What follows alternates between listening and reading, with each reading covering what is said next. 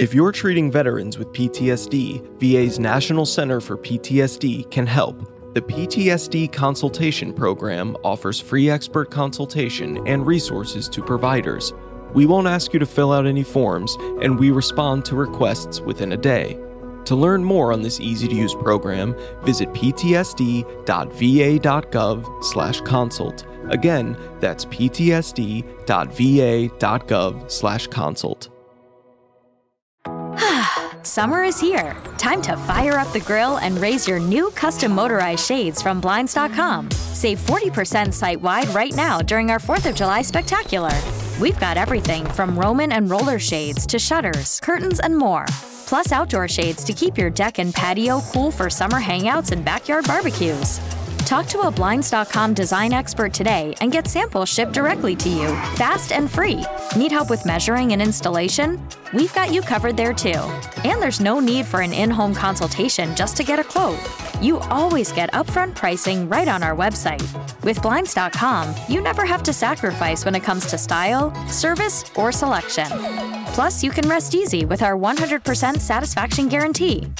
Shop Blinds.com's 4th of July Spectacular happening now through July 5th and save 40% site-wide plus doorbusters. 40% off at Blinds.com. Blinds.com. Rules and restrictions may apply. Welcome to Garden Views. Interesting conversations with interesting people who have done and or are doing interesting things. So sit back and enjoy. Welcome everyone into Garden Views. Today we have one of my employers and partner at Dunlop Bennett & Ludwig, Tom Dunlop. We're going to talk a little bit about aviation law. And before that, we just want to say, hey Tom, thanks for coming on to the show. And why don't you introduce yourself and tell the folks a little bit about your bio. Yep, thanks for having me. As you mentioned, I'm an attorney. I've worked principally in IP and government contracts law. I was an Army officer a long time ago, and that's when I started in aviation. I learned to fly about 20 years ago, purchased my first plane eventually, a Cirrus SR-22, flew that for 9 years. Along the way, I've owned flight schools. As part of the flight school ownership of aircraft, was an airport commissioner at KJYO near Dulles Airport for 9 years, and I was the operations chair of that airport commission and helped design the first instrument approach and helped implement the first remote tower in the United States, run by a company called Saab.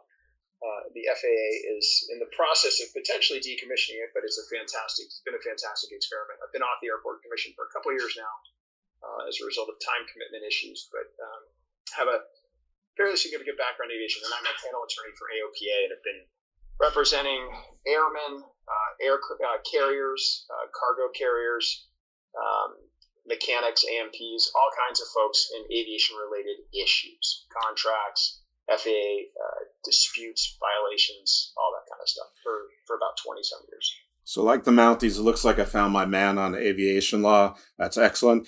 It's funny, in a small world kind of thing, did you ever work with General Merlin at Dulles? No, I didn't. So I was at KJYO, which is a executive airport, Leesburg executive. It's 5 miles from Dulles, from its transponder, but we don't really interface with them that much, except to the extent that you're flying there and you're dealing with air traffic from Dulles and getting routed around. Okay. But I never really dealt with the airport administration at Dulles. I have landed there before we had an instrument approach. We had to land at Dulles if the weather was bad or below minimums at Leesburg and park our aircraft there, pay a huge fee, get an Uber back to your hangar at Leesburg, and then drive over the next day and fly your plane a mile or two away to Leesburg. Big pain in the butt. But the instrument approach at Leesburg changed all that, which is great. That is great. I think it sounds like it. At least if you were a recreational pilot. That's probably too much information. All right. Well, let's take it to the basics of aviation law, literally from a 30 or 39,000 foot view. What is sort of the basic precepts of aviation law? I guess we can start with the airspace of a nation. I imagine states don't have their own airspace. It's all federal at that point. So it is all federal. So when you say aviation law, it's kind of a huge, huge thing. So if you look up aviation lawyers on Google, most of what you're going to find are plaintiffs' lawyers who deal in aircraft accidents. Right. You're not really going to find about 80% of the aviation side of aviation law is not really involved in the aircraft accident per se. I mean, it could be depending on what the accident is and how it happened. But aviation law includes air safety. It includes airspace rights, which is what you're talking about, routes, flight levels, air corridors, airspace above airports, which we can talk about. It involves aircraft operations. So crew rest, runway operations, minimum time between annual inspections for aircraft, all that stuff. It involves accidents, which is a huge swath of the internet. It involves economic regulation about the business aspects of air travel, like what carriers can fly from where to where. And there are a whole bunch of international treaties about that. And it involves economic regulation about airline bankruptcies. Probably don't know this, but each engine on aircraft, and we've dealt with this for a client of ours, is mortgaged separately, especially in smaller carriers, from the body of the aircraft itself. So there's a lot of micro details in that. And it involves environmental issues, even more so in the last few years than in the past. So aviation law is really a huge thing. It's not just the airspace. But if we want to talk about the airspace, happy to do that. Yeah, let's start with the airspace and work our way down. Sure. So the airspace in the U.S. is managed by the Federal Aviation Administration, the FAA, as you know. In Europe, it's ESA, European Union Aviation Safety Agency, and in the UK, it's the CAA, and then in Australia, I think it's the CAS or something like that. I can't remember what it is. But basically, every nation has its own regulation authority. They coordinate with each other. They pass aircraft from one to the other. In the U.S., if you take off from Leesburg Airport, you are immediately in the airspace of Dulles. So to give you an idea of how airspace works, basically every major airport has some kind of airspace over it, either Class A, Class B, Class C, or sometimes Class D airspace. Dulles is a big airport. It has Class B airspace. It's basically an upside-down layer cake. So right at Dulles Airport, at the runways, it goes to the ground. And as you go out, further out, that same Class B airspace has a floor. So I think at Dulles, the floors of the next layer is 2,500 feet. And then the next layer above that, there's a 7,000-foot floor or something like that. But it's basically an upside-down layer cake of airspace that's owned by that airport. And there are different regulations depending on what class of airspace it is, whether it's controlled or uncontrolled, whether you have to be cleared into the airspace or not cleared, and what happens if you accidentally take off from Leesburg, for example, and you bust through the Class B airspace at Dulles without permission, get in trouble. So it's important to kind of understand that. And that's, I mean, there's a lot to airspace, but that's it in a nutshell. Okay. And does a nation is it like maritime law where you have an exclusive economic zone or an exclusive, is it like 200 miles from your border or something like that that determines a nation's airspace, I guess, east, west, south, or north of its borders? So in the U.S., it depends on what we're talking about. Some countries claim, you've probably heard this with maritime law, some countries claim a larger space than other countries, and there are international treaties about this. Off the top of my head, the airspace boundary for the U.S., I'd have to look it up. I don't know off the top of my head. Around, but ballpark it. Is it like 12 miles, 200 miles? It's about, so it goes from, so first, airspace is three-dimensional, something we didn't talk about. Right. It starts at the ground, airport by airport, and it basically goes up to 60,000 feet. But, you're not going to fly above 45,000 feet generally. Right.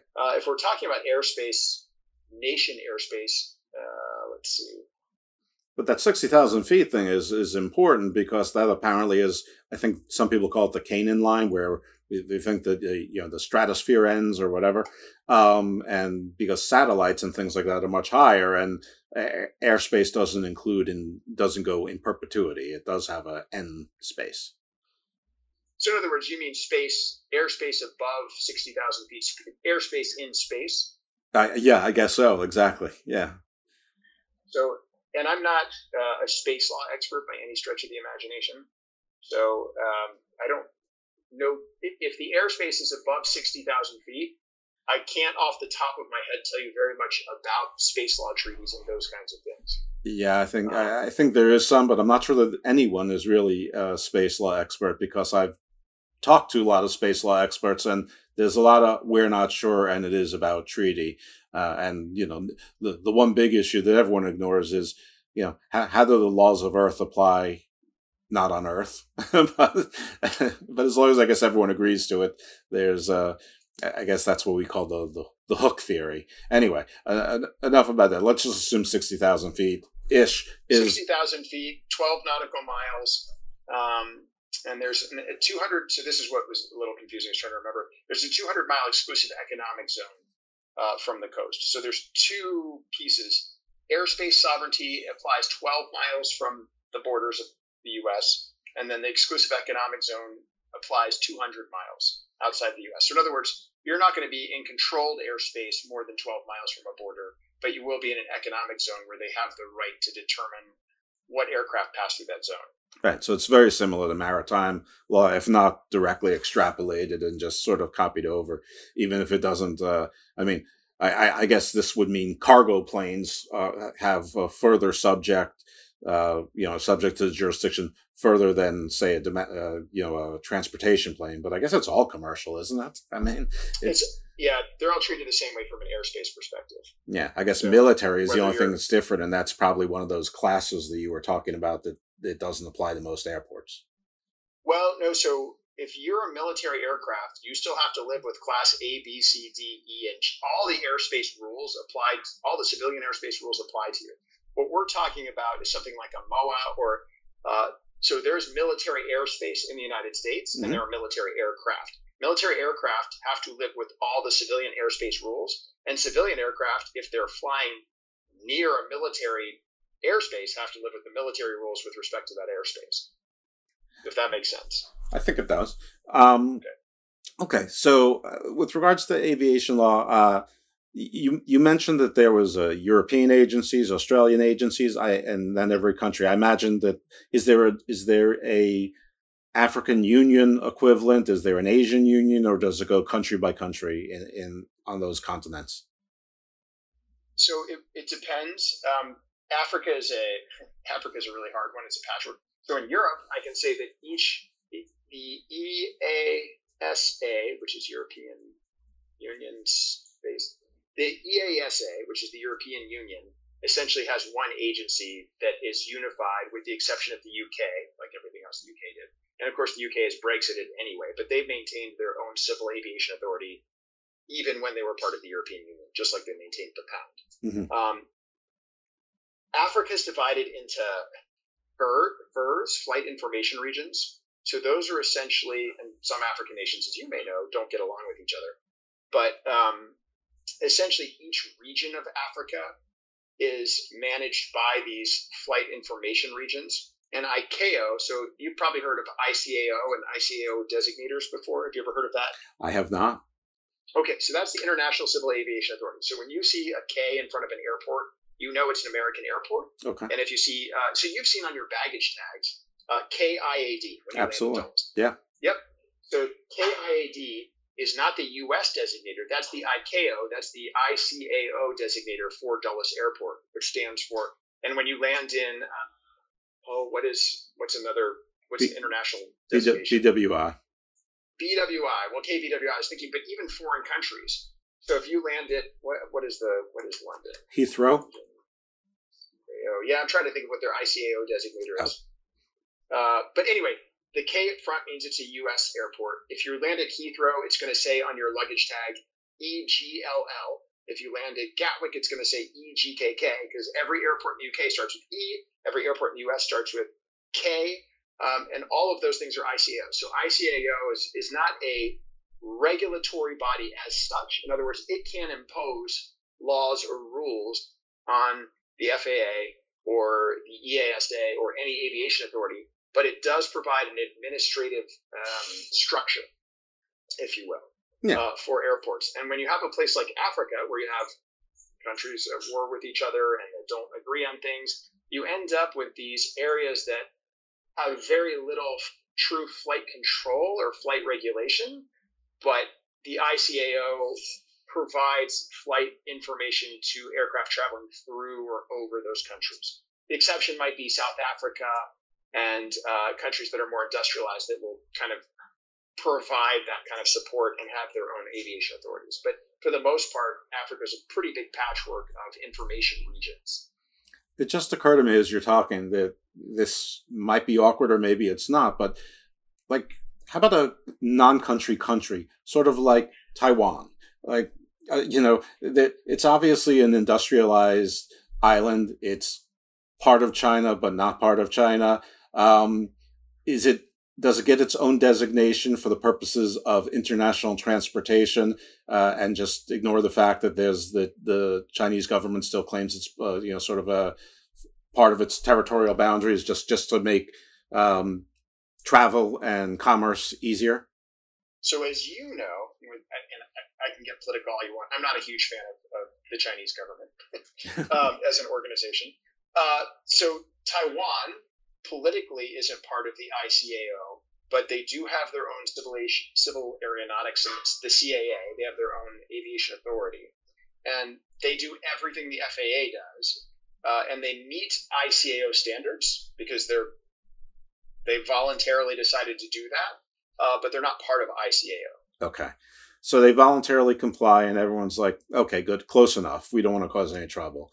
I imagine it's similar with places like Kurdistan, I can't, I don't want to necessarily get into the specifics, but there's more than one country that's not quite a country.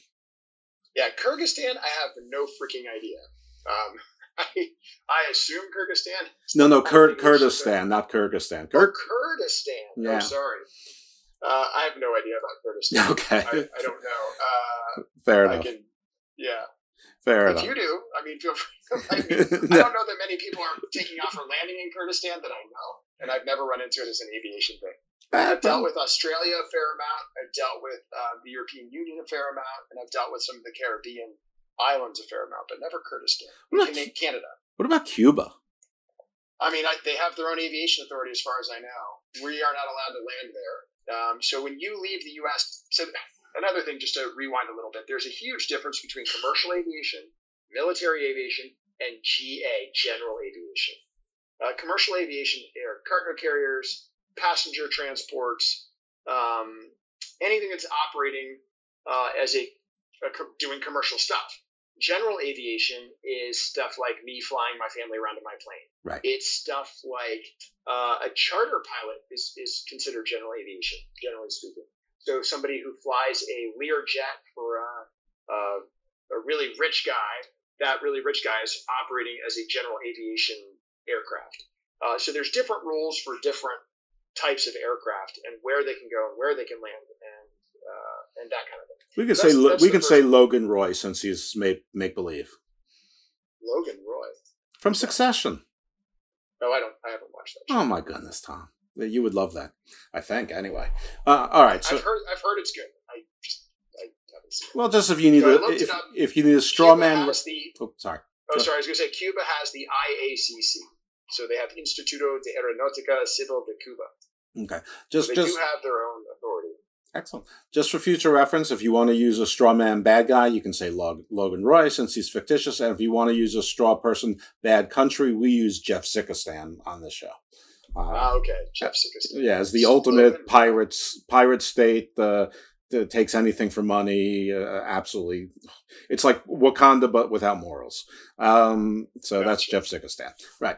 All right. Now I know this is a hard thing to extrapolate, but how do you think the laws of aviation on Earth can be extrapolated or might be used for space?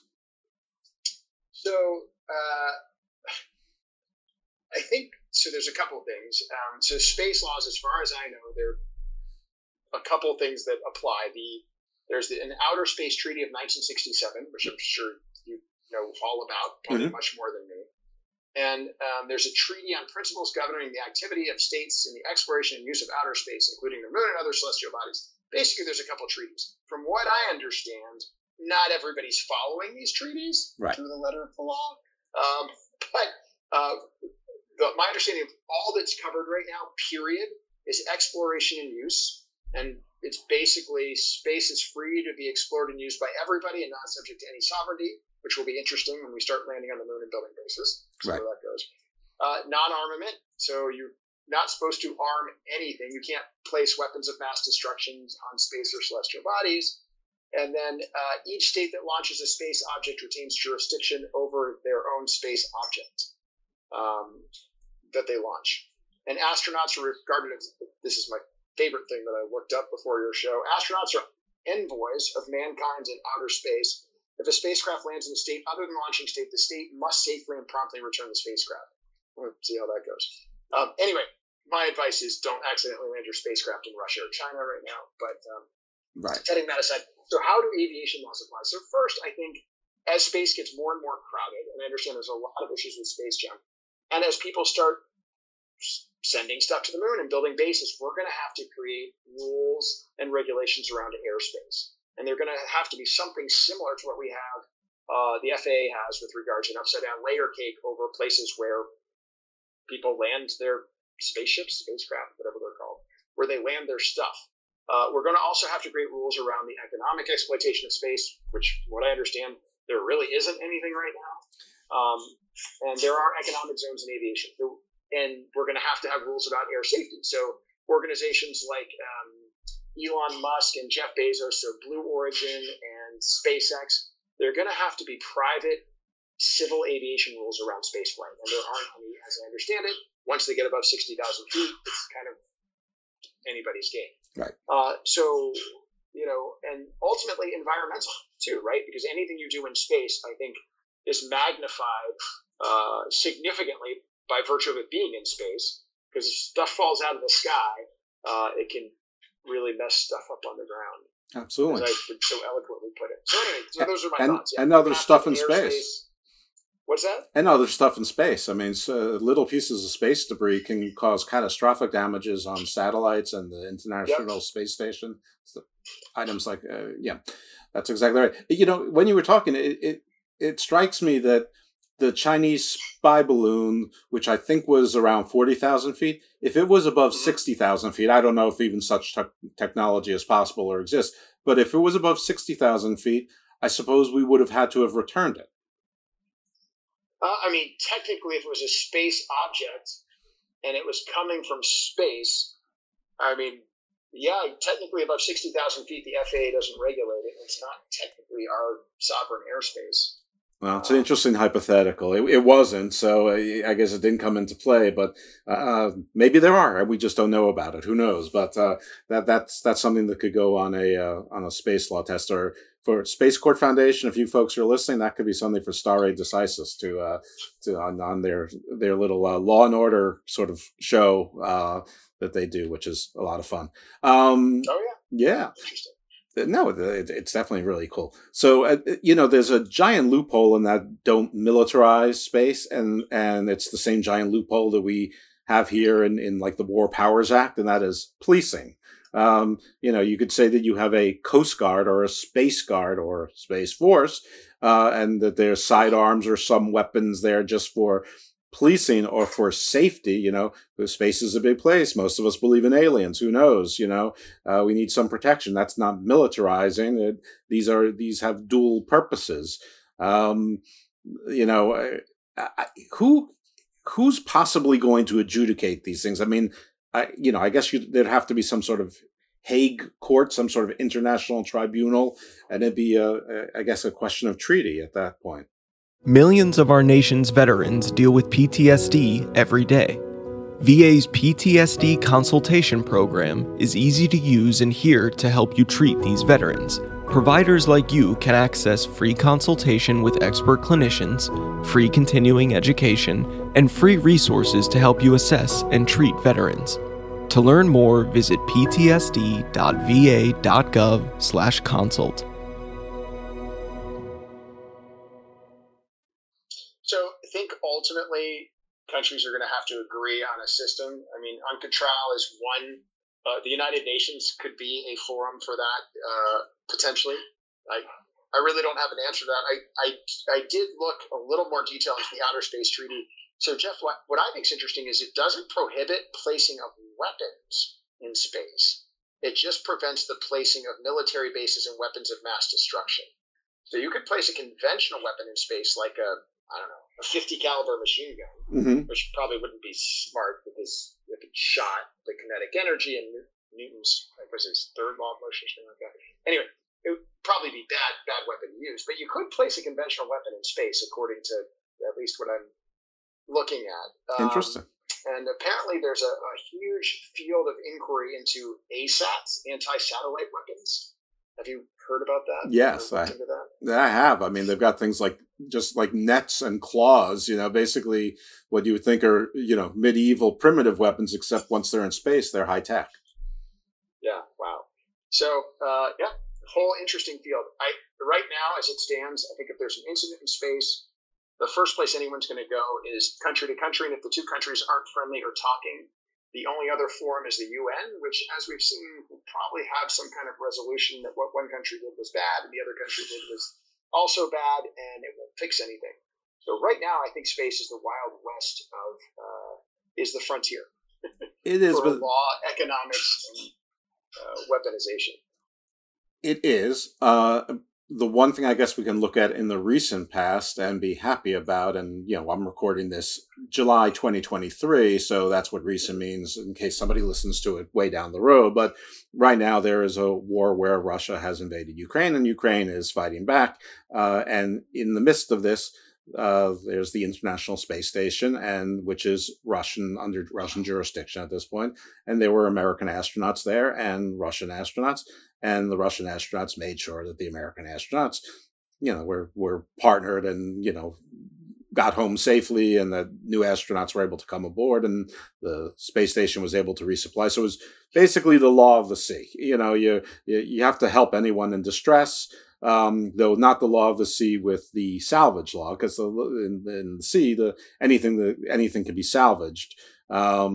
And there's all sorts of strange sub-laws on there, like privateering, etc. It sounds like under the laws of space, you must return it to the home country, though I imagine that hasn't been tested much, or it's hard to prove what's been returned and not returned since it's destroyed and it's debris, and you'd have to get there on the ground. And if anything's existing of value, I'm sure that could be disappeared fairly easily.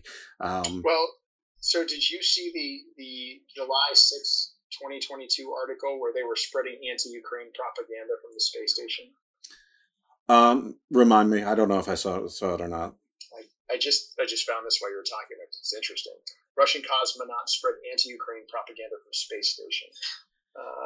Russia's Federal Space Agency shared a pair of images with cosmonaut on the ISS brandishing flags of the Luhansk People's Republic and Donetsk People's Republic, two Russian separatist territories in Ukraine. And this is July 2022. Right. So anyway, sort of interesting. So space is getting politicized. Yeah, sure. It already was, but it's getting overtly politicized. Right. Well, satellites are 22,000 miles up. I think the space station is 24,000 miles up, if I'm not mistaken. And I might be, but whatever it is, they're well above that 60,000 feet.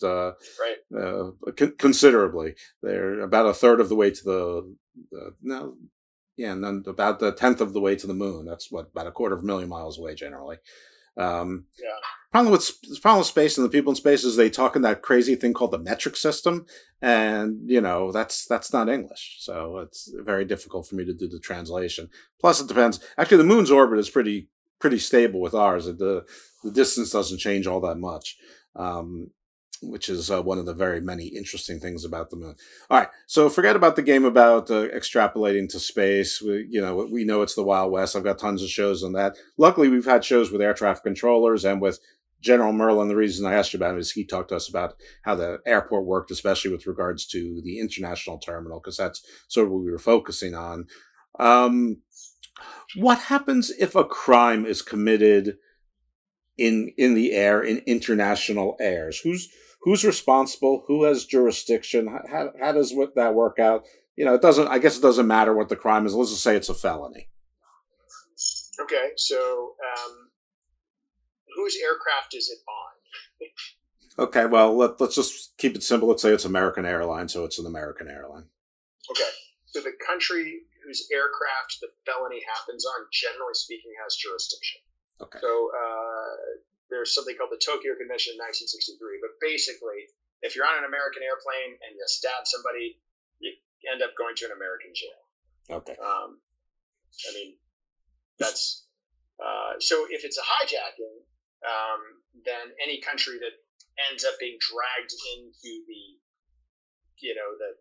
hijacking, like if you land in one country and make threats there and you're holding people hostage on an American airline, then you've got two countries involved and two countries that have the rights to prosecute and all of that stuff. But generally speaking, if you're in the middle of, the Atlantic Ocean and you stab somebody on an American Airlines flight, you're going to end up, you might, when you land in London or wherever, you might be taken into custody by the British police, but you'd get extradited to the U.S. and end up in American jail. So the FBI flies over and picks you up, or whomever it is.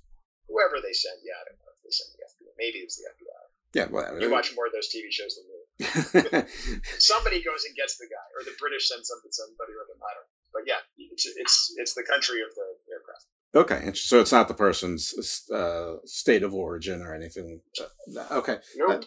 And is the captain of the aircraft like the chief law enforcement officer? They can marry someone. They're basically like sort of the king of their craft.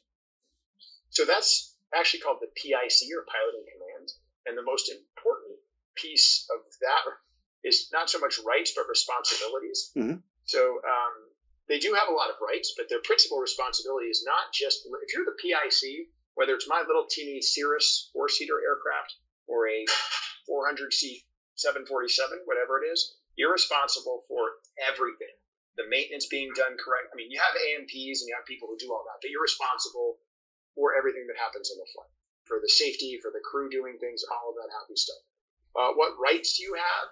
So you have, you're in charge of telling people they can be restrained. You're in charge of protecting the safety of the people on the aircraft.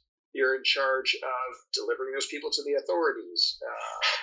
You can ask any crew member or passenger to help you with any of those things. So basically, if you're the pilot in command, you're in charge of everything that does or does not happen on the aircraft and responsible for it. Is that similar to like a sea captain as well? Yes, except that I don't know about the marrying rights. I don't know if the captain of an aircraft can marry someone. I've never heard that. But, okay, with the exception of that, I assume it's pretty much the same as a sea captain. But the PIC, I think it's take a sea captain's rights and responsibilities and duties and put them on steroids, because you're now at 45,000 feet, and there's only so many people that can actually fly that aircraft. So the pilot in command has a lot more authority and responsibility than a sea captain, in my view.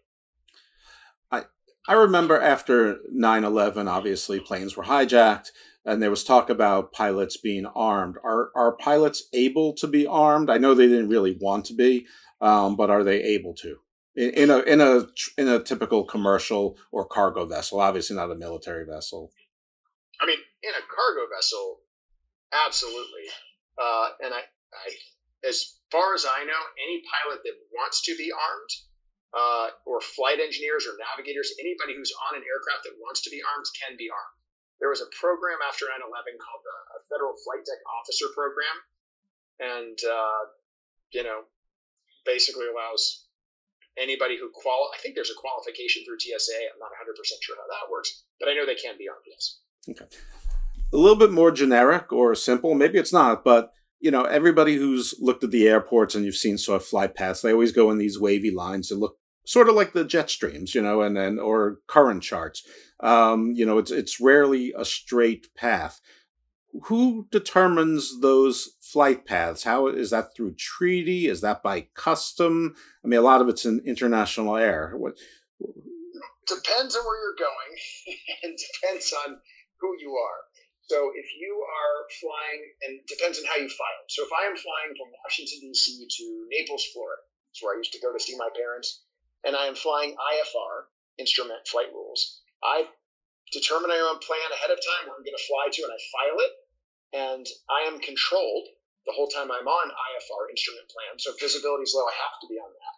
And I get passed from regional control center to regional control center, and they tell me where to be and what to do.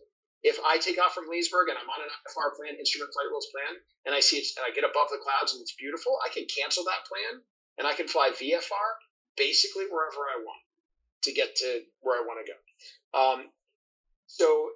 In the U.S., depending on if you're a commercial aircraft, same thing. You fly a flight plan, and you're generally following that flight plan.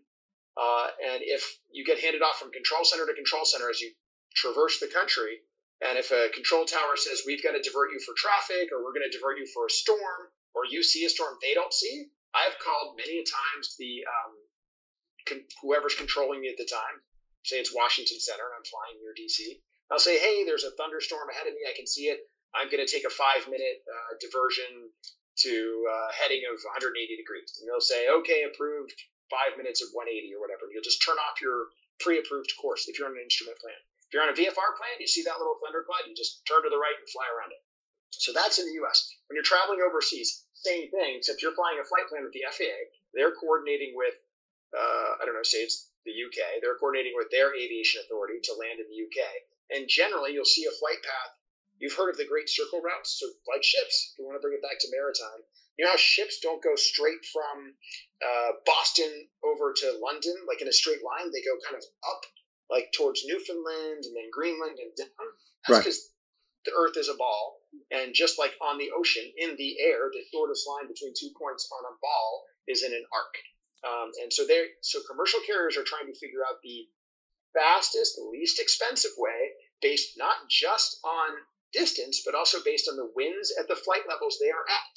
So there may be winds blowing at 100 miles an hour at 25,000 feet and 200 miles an hour at 40,000 feet against them, and they may want to fly lower or may want to fly in a different area because of where the winds are, because that greatly affects the cost of fuel and how quickly you get there. Right. So all of those things come into play. So that's where you see squiggly lines and flight paths that might not make sense to you, but they might be diverting. You've heard this. You've been sitting in a commercial aircraft and like, ladies and gentlemen, we're going to hit an area of turbulence. Those pilots have already called ahead and say, hey, we're getting some moderate turbulence, which moderate turbulence is like you're bouncing up and down in your seat pretty hard. Right.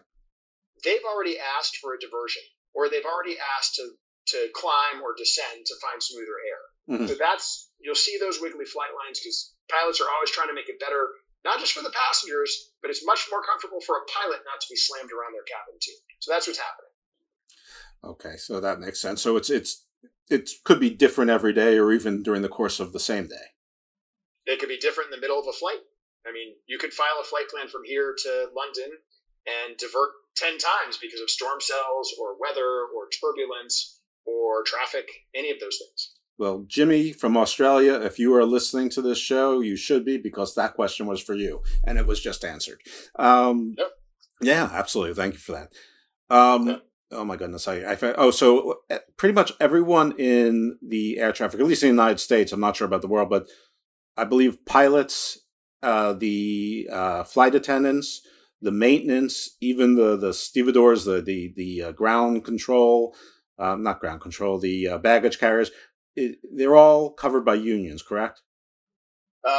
Depending on the country, but yes, there are unions for all of those things. But not every pilot or every baggage handler is a member of the union. Okay, so it's not mandatory. There are pretty strong unions for each of those groups. Okay. In the U.S. Now, is that in concert with the Department of Transportation or the FAA, or is it just private? Well, it's not under, like every union. Unions aren't under the auspices of any kind of federal government. They're under the auspices of their own, charters. Charter. Their own charter as a union, just like the AFL-CIO or the Teachers Union or the TIA-CREF. All of those organizations. The aviation one that I know off the top of my head is ALPA, ALPA, which is the Airline Pilots Association, which is a huge union of airline pilots. There are others for flight attendants and for safety specialists, and there's definitely an air traffic controllers union. I think that one is like almost 100% participation. But they're all independent of each other and of the FAA, and it's basically collective bargaining. I remember in the Reagan years, Reagan fired all the air traffic controllers. Is that something that could happen now? I mean, it could, yeah. If there was some kind of air traffic controller issue and they wanted to, the union, essentially, yeah, just like anything else. Yeah, of course it could. Okay. And then, all air traffic controllers are federal employees, so that's a little bit different. Well, not all. There are contract towers in the United States. Mm-hmm. So a good example is at KJYO Leesburg, where we're doing the remote tower. Those FAA controllers were contract controllers. Contract controllers are former air traffic controllers who've gone private, who the FAA pays a company to pay to work as air traffic controllers, as opposed to being employed by the FAA directly. But most of them are not contract. I imagine the National Labor Relations Board has a role. If there's some problem, they can mediate. Yeah, I'm not a union law expert by any stretch, but yeah, I would imagine the NLRB plays some role in dealing with unions. Okay. Well, I want to be respectful of your time and also my duties, which start in a few minutes. Is there anything that I should have asked you that I didn't? I mean, I guess if you were interested in how airspace relates to aviation, to maritime law, I could talk about that for 2 seconds. Sure. I don't think there's a ton. I mean, but I think you were pointing it out. They're both international. They both involve the equivalent of a pilot in command or a captain. They both have international regulatory bodies of some kind that oversee things administratively. They both have extensive safety regulations, and they're both moving goods and people across borders. The only fact most stuff is moving that way, I think, in the world. So, and there's liability and insurance issues that are unique because things happen outside of the country of the stuff. So if you own aircraft, stuff happens in other countries. And if you own ships, stuff happens in other countries with your ship that you own here in the U.S. So right. I think those are kind of very similar issues. And I think more and more environmental issues are going to become a big and interesting area of law and economic and regulation for both maritime and aviation. Yeah, that's probably something I'm going to have to explore at some point is more environmental law, but I'm sort of afraid to open up that can because it might be endless. And even though a content creator always wants content, I don't know if I want more of these endless voyages like space law has turned into. But anyway, Tom, please tell the folks where they can find and follow you if you want to be found and followed. So you can find me on dbllawyers.com. And please, if you get a chance, I have a podcast too. It's different than Jeff's podcast. It's the Black Letter Podcast. You can get on iTunes or Spotify, and it's a business-focused, experiential podcast. Yeah, it's great. That's it.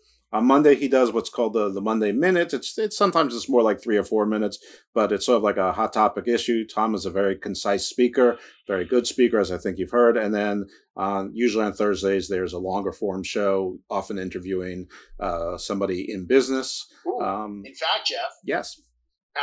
Appropriate to your listeners. So we've got a 3-part series, interviews with the chief counsel of the FAA, Mark Nichols, who's a friend of mine from law school. Was appointed by Joe Biden. He is the first African-American homosexual man to be in that position, which is a huge deal for diversity. And, his interview is fantastic and his story is great. So if you get a chance, listeners, and you're interested in aviation, Mark talks a lot about the FAA and his career trajectory to that position. Yep. Well, I've heard all the shows for probably the past year or so. So yeah, awesome. Yep, definitely. Everyone check those out, and you can also check out some of our prior shows, which touched on aviation law in some more particulars. But this was a larger umbrella, and I can't thank Tom enough for it. Thank you for giving some of your time to us today. And everyone, check out the Black Letter Podcast if you need legal advice. Certainly contact Dunlop, Bennett, and Ludwig. Tom gave you his information. And as always, the caveat is this show is for information and entertainment purposes only. Don't rely on it for your legal advice. Everything is individualized and case by case. And the lawyer's favorite words are truthful, and that is, it depends. So thank you for listening to Garden Views, and you'll hear from us next week. Thanks, Jeff. Thanks, Tom. Guys. Can we pretend that airplanes in the night sky like shooting stars? I could really use a wish right now, wish right now, wish right now. Can we pretend that airplanes in the night sky like shooting stars? I could really use a wish right now, wish right now, wish right now. Yeah, I could use a dream or a genie or a wish to go back to a place much simpler than this. Cause after all the partying and smashing and crashing, and all the glitz and the glam and the fashion, and all the pandemonium and all the madness, there comes a time where you fade to the blackness. And when you staring at that phone in your lap, and you hoping but them people never call you back. get another hand soon after you fold. And when your plans unravel in the sand, what would you wish for if you had one chance? So airplane, sorry I'm late. I'm on my way, so don't close that gate. If I don't make that, then I switch my flight, and I'll be right back at it by the end of the night. That airplanes in the night sky like shooting stars. I can really use a wish right now, wish right now, wish right now. Can we pretend that airplanes in the night sky like shooting stars? I can really use a wish right now, wish right now, wish right now. Yeah, somebody take me back to the days before this was a job, before I got paid, before it ever mattered what I had in my bank. Yeah, back when I was trying to get a tip at Subway, and back when I was rapping for the hell of it. But nowadays we rapping to stay relevant. I'm guessing that if we can make some wishes out of airplanes, then maybe, maybe I'll go back to the days before the politics that we call the rap game. And back when ain't nobody listened to my mixtape. And back before I tried to cover up my slang. But this is for Decatur, what's up, Bobby Ray? So can I get a wish to end the politics and get back to the music that started this shit? So here I stand, and then again I say, I'm hoping we can make some wishes out of airplanes. Can we pretend that airplanes in the night sky like shooting stars? I can really use a wish right now, wish right now, wish right now. Can we pretend that airplanes in the night sky like shooting stars? I can really use a wish right now, wish right now, wish right now. I could really use a wish right now. Like shooting stars. I could really use a wish right now. A wish right now. Like shooting stars. I could really use a wish right now. A wish right now.